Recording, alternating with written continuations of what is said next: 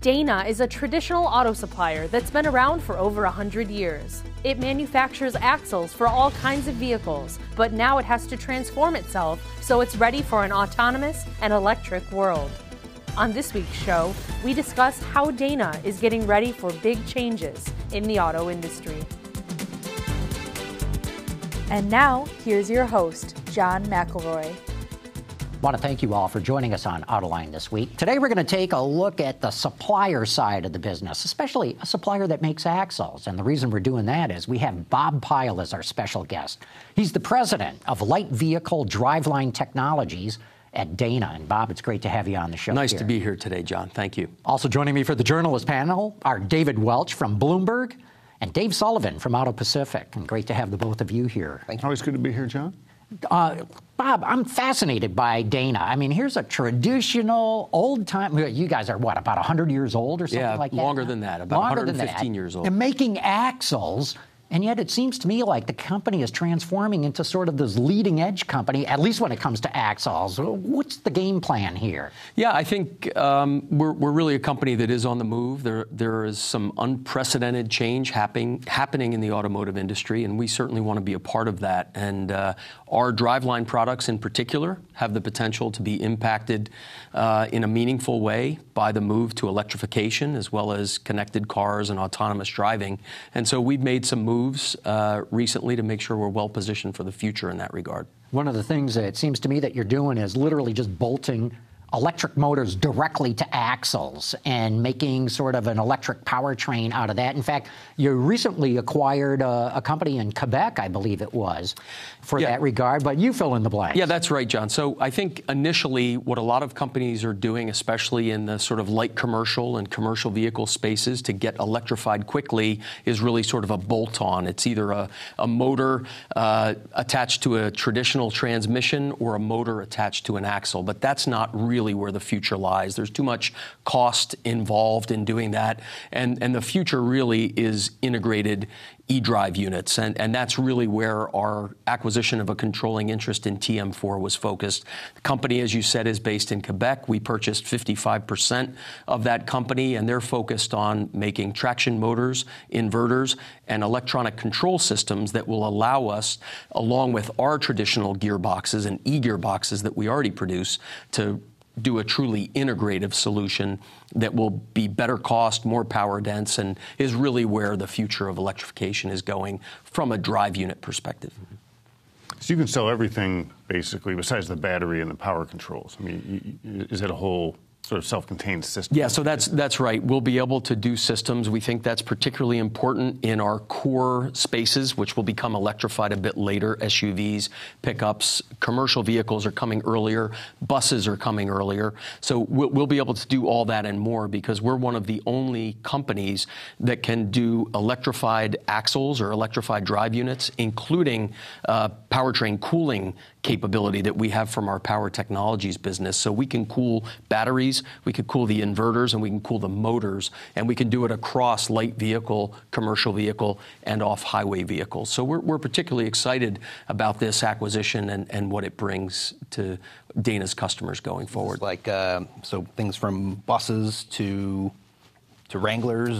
Yeah, that's right. So for us, I mean, we could go from passenger cars through Class 8 trucks in North America, and then in the off-highway space, Dana supplies in agriculture, construction, and underground mining. And interestingly, underground mining and construction are also very focused on electrification as well. Why is that? Keeping the emissions out of the underground mine is really important.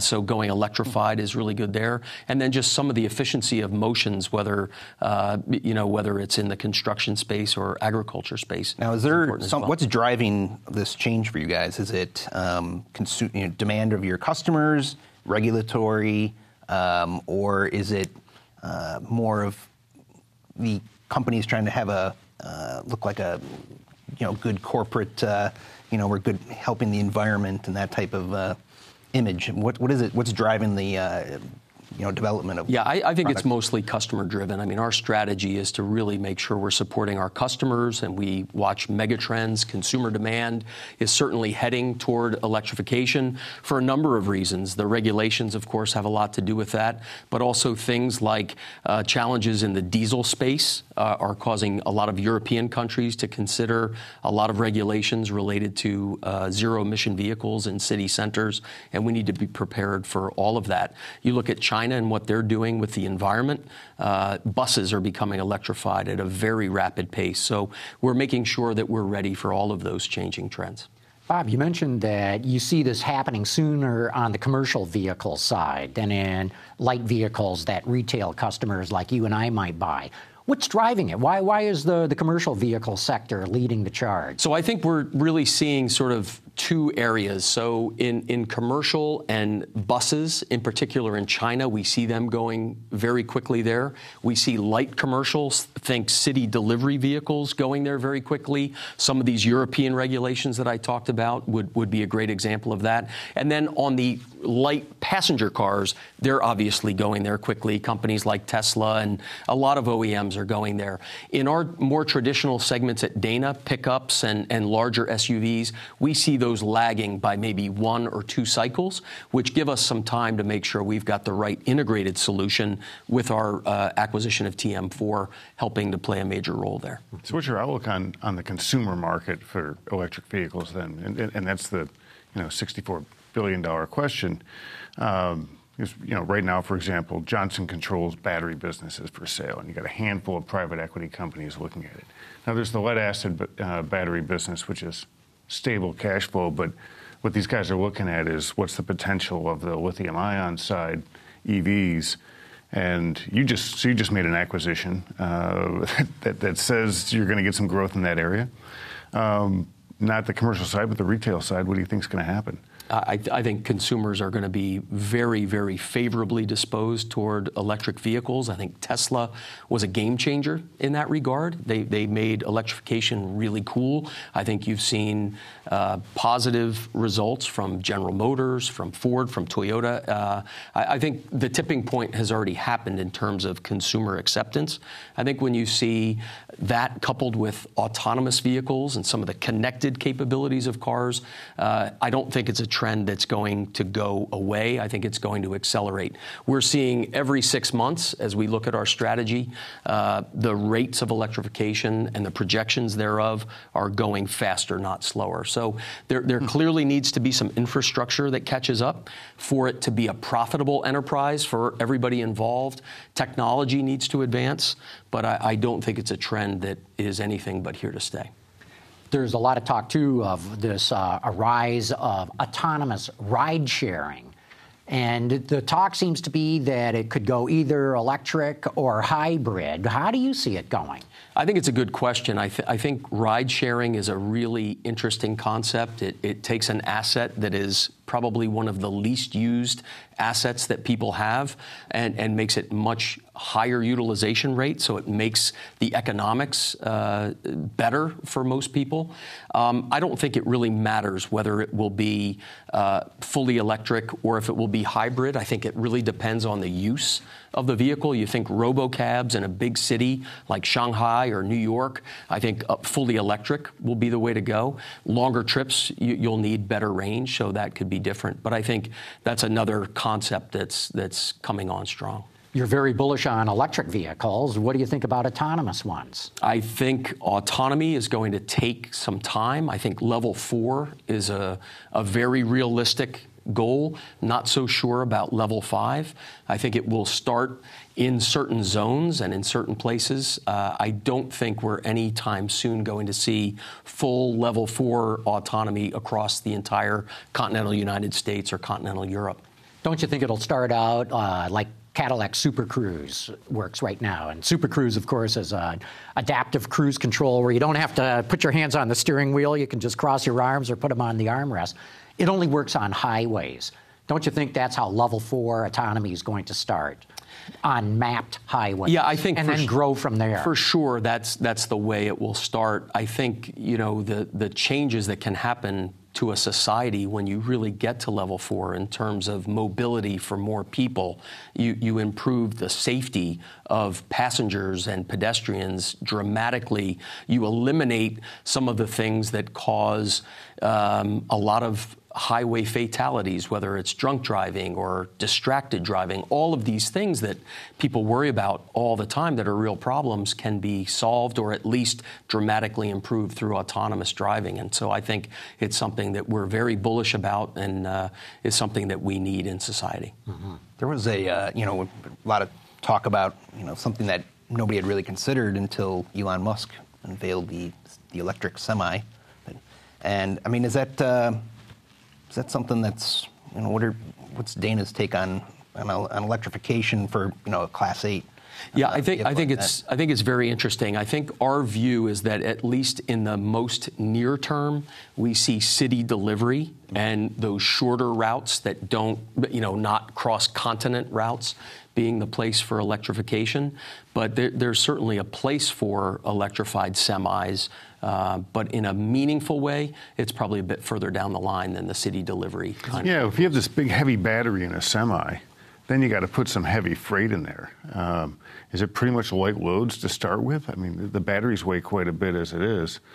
That really impacts the payload. Traditional powertrains are extremely heavy and bulky, too. It's true. I think it's more down to the battery technology itself, the range and the cost of the batteries, and then you can likely make long-distance work, but I don't think we're there yet. Are you guys doing any business with Tesla or Nikola, the other one? We're not doing any significant business with Tesla. We've worked with them a little bit, but haven't found the right way in which to cooperate. But we are involved with a number of different companies in electrification that are giving us a lot of experience, and it's largely initially focused on buses and light commercial vehicles today. What do you think of Nikola's idea of using a fuel cell instead of batteries for long haul and working with Budweiser and setting up these fuel cell, or I should say hydrogen stations, where they make the hydrogen right on site and putting stations across the western United States so these trucks can make the run? Does that make sense to you? John, I think fuel cells are very interesting. I mean, I've always felt that fuel cells have always been 30 years off, right? That was kind of the prevailing wisdom. But now we have Toyota and Honda with fuel cell vehicles in Japan. Dana actually has been involved in fuel cell battery technology, or cooling technology, I should say, for quite some time. It's something that we've continued to invest in, and we think there is a place in the market for fuel cells. I mean, that's truly zero emission. With a battery electric vehicle, hybrid electric vehicle, you're still worried about the source of the battery energy, the electricity. Is it a coal plant? Is it a nuclear plant? Hydrogen is more readily available and a bit different, and really a cleaner solution. Mm-hmm. This is interesting that the two most technologically savvy, traditionally, Japanese car makers are basically thinking they can leapfrog or just skip battery and go straight to fuel cell. Yeah, and the only EV we've seen from Toyota had a Tesla battery in it. Yeah, and I wonder, is this because they know something or they don't know something, right? Because you think about autonomy, the center of code writing and software development for autonomous driving is not Japan. It's the U.S., increasingly China, but really the U.S. The center of battery development is really Korea and China. The Japanese have kind of fallen behind in all of this stuff. So do they know that fuel cell is better and they've got something coming? Or do they miss the boat on all this other stuff and they're putting their money here because everybody else is already there? So that's just what I wonder. It's a good question. It is a good question. Well, I would point out, though, that Honda is jointly working with General Motors on fuel cells. And in fact, its fuel cells are going to be made in Michigan, not in Japan. Well, it's basically GM signing on to Honda's program, right? And co-developing, but I thought... I don't believe so. I think it's a pretty even-Steven cooperation. And the fact that they're going to build... GM is going to build the fuel cells in Michigan, I think tells you where the heavy weight of the program really lies. Well, you wouldn't build them in Japan, right? Because you'll get more you'll have more vehicles to use them on here. Well, you may have to build them here, and that's a good segue for what do you make of President Trump saying, hey, we're going to start putting tariffs on everything? How might that affect your business? Yeah, it certainly can and will have an impact, and it will affect people's strategies. I think you saw that Harley-Davidson announced that they may offshore some production in light of some of these tariffs. It's going to cause people to rethink supply chains and will ultimately affect the consumer because someone ultimately will have to pay for these tariffs, at least in the short or medium term. So a lot of volatility right now. How much disruption would it be for your business? You know, I would say relatively moderate disruption. I mean, we have pretty well thought out supply chains. But frankly, I mean, NAFTA countries, I think we all know how frequently components and vehicles pass across the borders between the U.S., Mexico, and Canada. Or Canada that Significant in both locations from a supply chain perspective. And, you know, European tariffs, Asian tariffs are all going to be a detrimental impact. You also have operations in China, but is that mainly for the Chinese market, or are you bringing stuff this way? It's mainly for the Chinese market, but we do have supply chains that involve China, Korea, elsewhere. Just like many companies, it really is a global business, and we sort of count on in our industry free trade to allow us to do our work in the most efficient manner and bring the best value to consumers ultimately. I got to believe that if President Trump does carry through, and we'll see by the time that this program airs, we may even have an answer, but he's talking about 20 to 25% tariffs. The average car today has a sticker price of about $34,000. That means the average car would go up by $7,000 or $8,000. And I got to believe that means car sales would collapse by millions of units. Do you plan for any kind of doomsday scenario like that? So we're certainly hopeful that a doomsday scenario will be averted. If you remember why President Trump initially talked about doing these kinds of things in the first place, it was to promote American jobs. So I think his ultimate vision would be one of two things. Either we all change our supply chains and bring everything home and have to make steel and everything else in the United States, or he'll use it as leverage to negotiate better trade agreements with our foreign partners. And I think he himself has basically made it known that one of those two things is what he's looking for. Theoretically, though, how long would it take for you to readjust your supply chain? To try and avoid or minimize the risk to a tariff? In some cases, there are certain things we could do relatively quickly, but if you take the entire global supply chain on balance and all of the testing and everything else that would be required to protect our customers and the consumer, way too long. Yeah, think about Daimler or BMW. If you're talking a 31% tariff. That's what's on Harley. If you're talking like 20 or 25% tariff, both of those numbers have been kicked around, 20 more recently. For them to avoid that, if they started digging a spot for a plant tomorrow, you're looking at 2 years. Mm-hmm. Right? Mm-hmm. Wow. And we may have a different. That's fast. I'd say more like 3 years. We might have a different president then too. So sure. So they're just going to have to hope for the best. Eat it, deal with it. Because I tend to think that. The way that Trump negotiates, he asks for the moon, right? Exactly. And then he'll compromise. It's the classic lowball, right? I wonder if, Bob, you're right that could we, and this idea has been floated, just get rid of tariffs altogether. But as you know, pickup trucks in the United States are protected by a 25% import tariff. And that is the golden goose for General Motors, Ford, and Fiat Chrysler. What would happen to your business if that 25% tariff went away and anybody could bring pickups into this country? Yeah, I think there's already existing competition on pickups that others have made in the United States. I think the reality is that the chicken tax, as it's known, was an effective trade barrier for quite a long time. But the Japanese make pickups around the world. They can make them here. But it's still a business segment that is dominated by Ford, General Motors, and Fiat Chrysler. So they have. And, Toyota and Honda and Nissan have all made a run at it, and with moderate success. And maybe I'm being kind calling it moderate. You take $10,000 price out of that, and it could be a whole new ball game.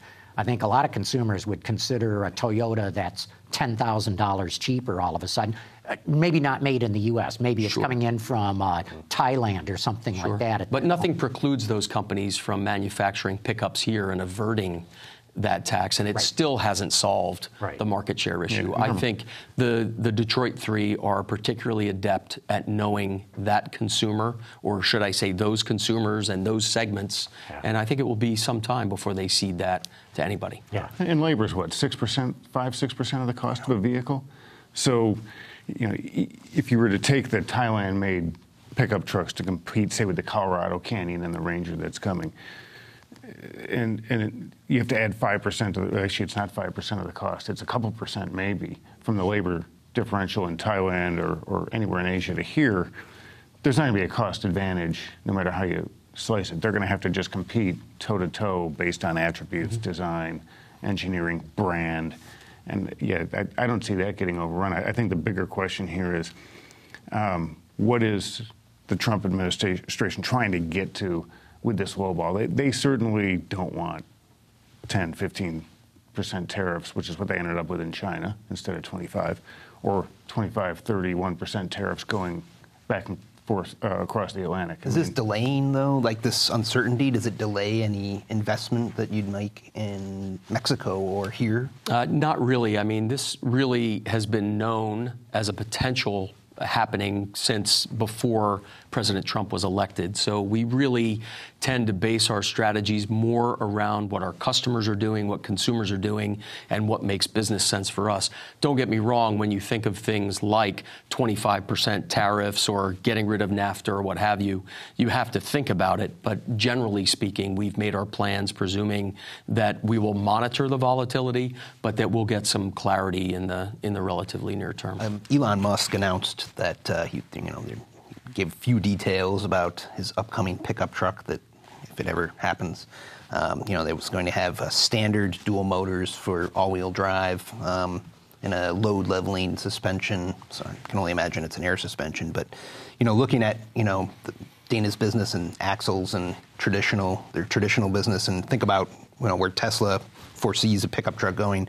What kind of things are you guys doing in the meantime to boost fuel economy and to keep, the gasoline pickup truck business and other light vehicles competitive in the fuel economy segment? What kind of new technologies are we seeing, or consumers don't even notice that are there when they buy a vehicle? Sure, I think it's a great question. There have been a number of things that we've been doing over the last several years to improve fuel economy. So one is pretty traditional light weighting, so use of different materials to make our driveline products lighter, and that helps boost fuel economy.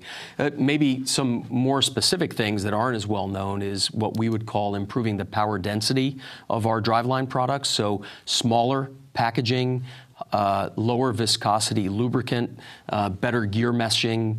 These kind of things have caused us to put on the market in the last couple of years the most efficient driveline products that are out there. So, we're making sure that internal combustion driven product is still improving from a fuel economy base. We're reducing the power losses. We're introducing things like disconnecting all-wheel drive so that it's all-wheel drive on demand, so you lose all those power losses that happen in a full-time all-wheel drive system. So that's been a big benefit. There's still plenty of development work being done on combustion engine products. Absolutely. You think about 120 million, 130 million vehicles a year.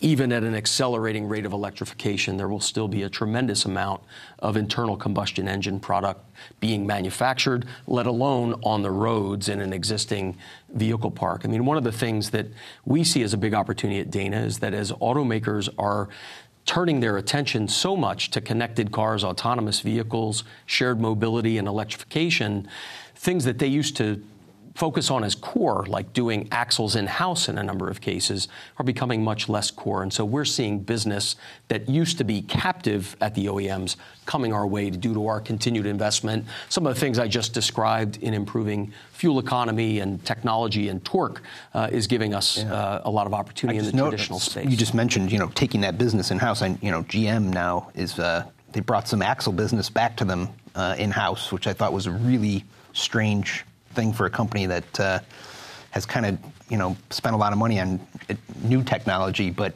what's is that just a one-off, or is that a trend that you're seeing where some of these OEMs are taking business in-house again? Yeah, it's not really a trend. I think there may have been some specific reasons why that made sense for General Motors strategically, but we are actually seeing the greater trend being the opposite, where we're actually seeing more in-house business come our way. Or is that part to do with the UAW jobs? Sometimes GM has got to make a commitment to the union to keep X number of jobs, and sometimes they bring work in-house for that. You're right, John. I mean, there are a host of factors I think that could be at play. I can't really speak for General Motors in this instance, but they definitely had good reasons why they would make an investment like this, and I think GM is doing really well right now, so I wouldn't bet against them.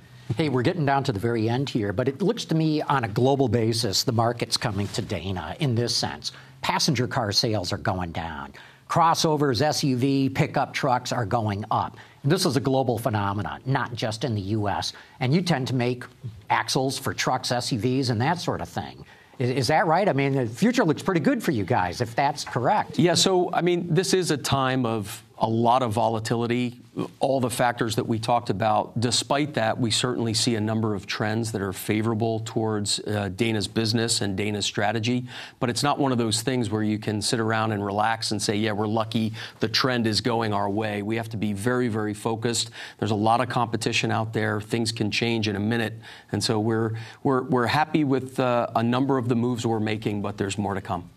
Real good. With that, we're going to have to wrap it up. But Bob Pyle, President of Light Vehicle Driveline Technologies at Dana. Great to have you on the show. Thank you, John. And David Welch from Bloomberg and David Sullivan from Auto Pacific. Always great to have you guys on the show as well. Thanks, John. And as I always say, thank you for having tuned in.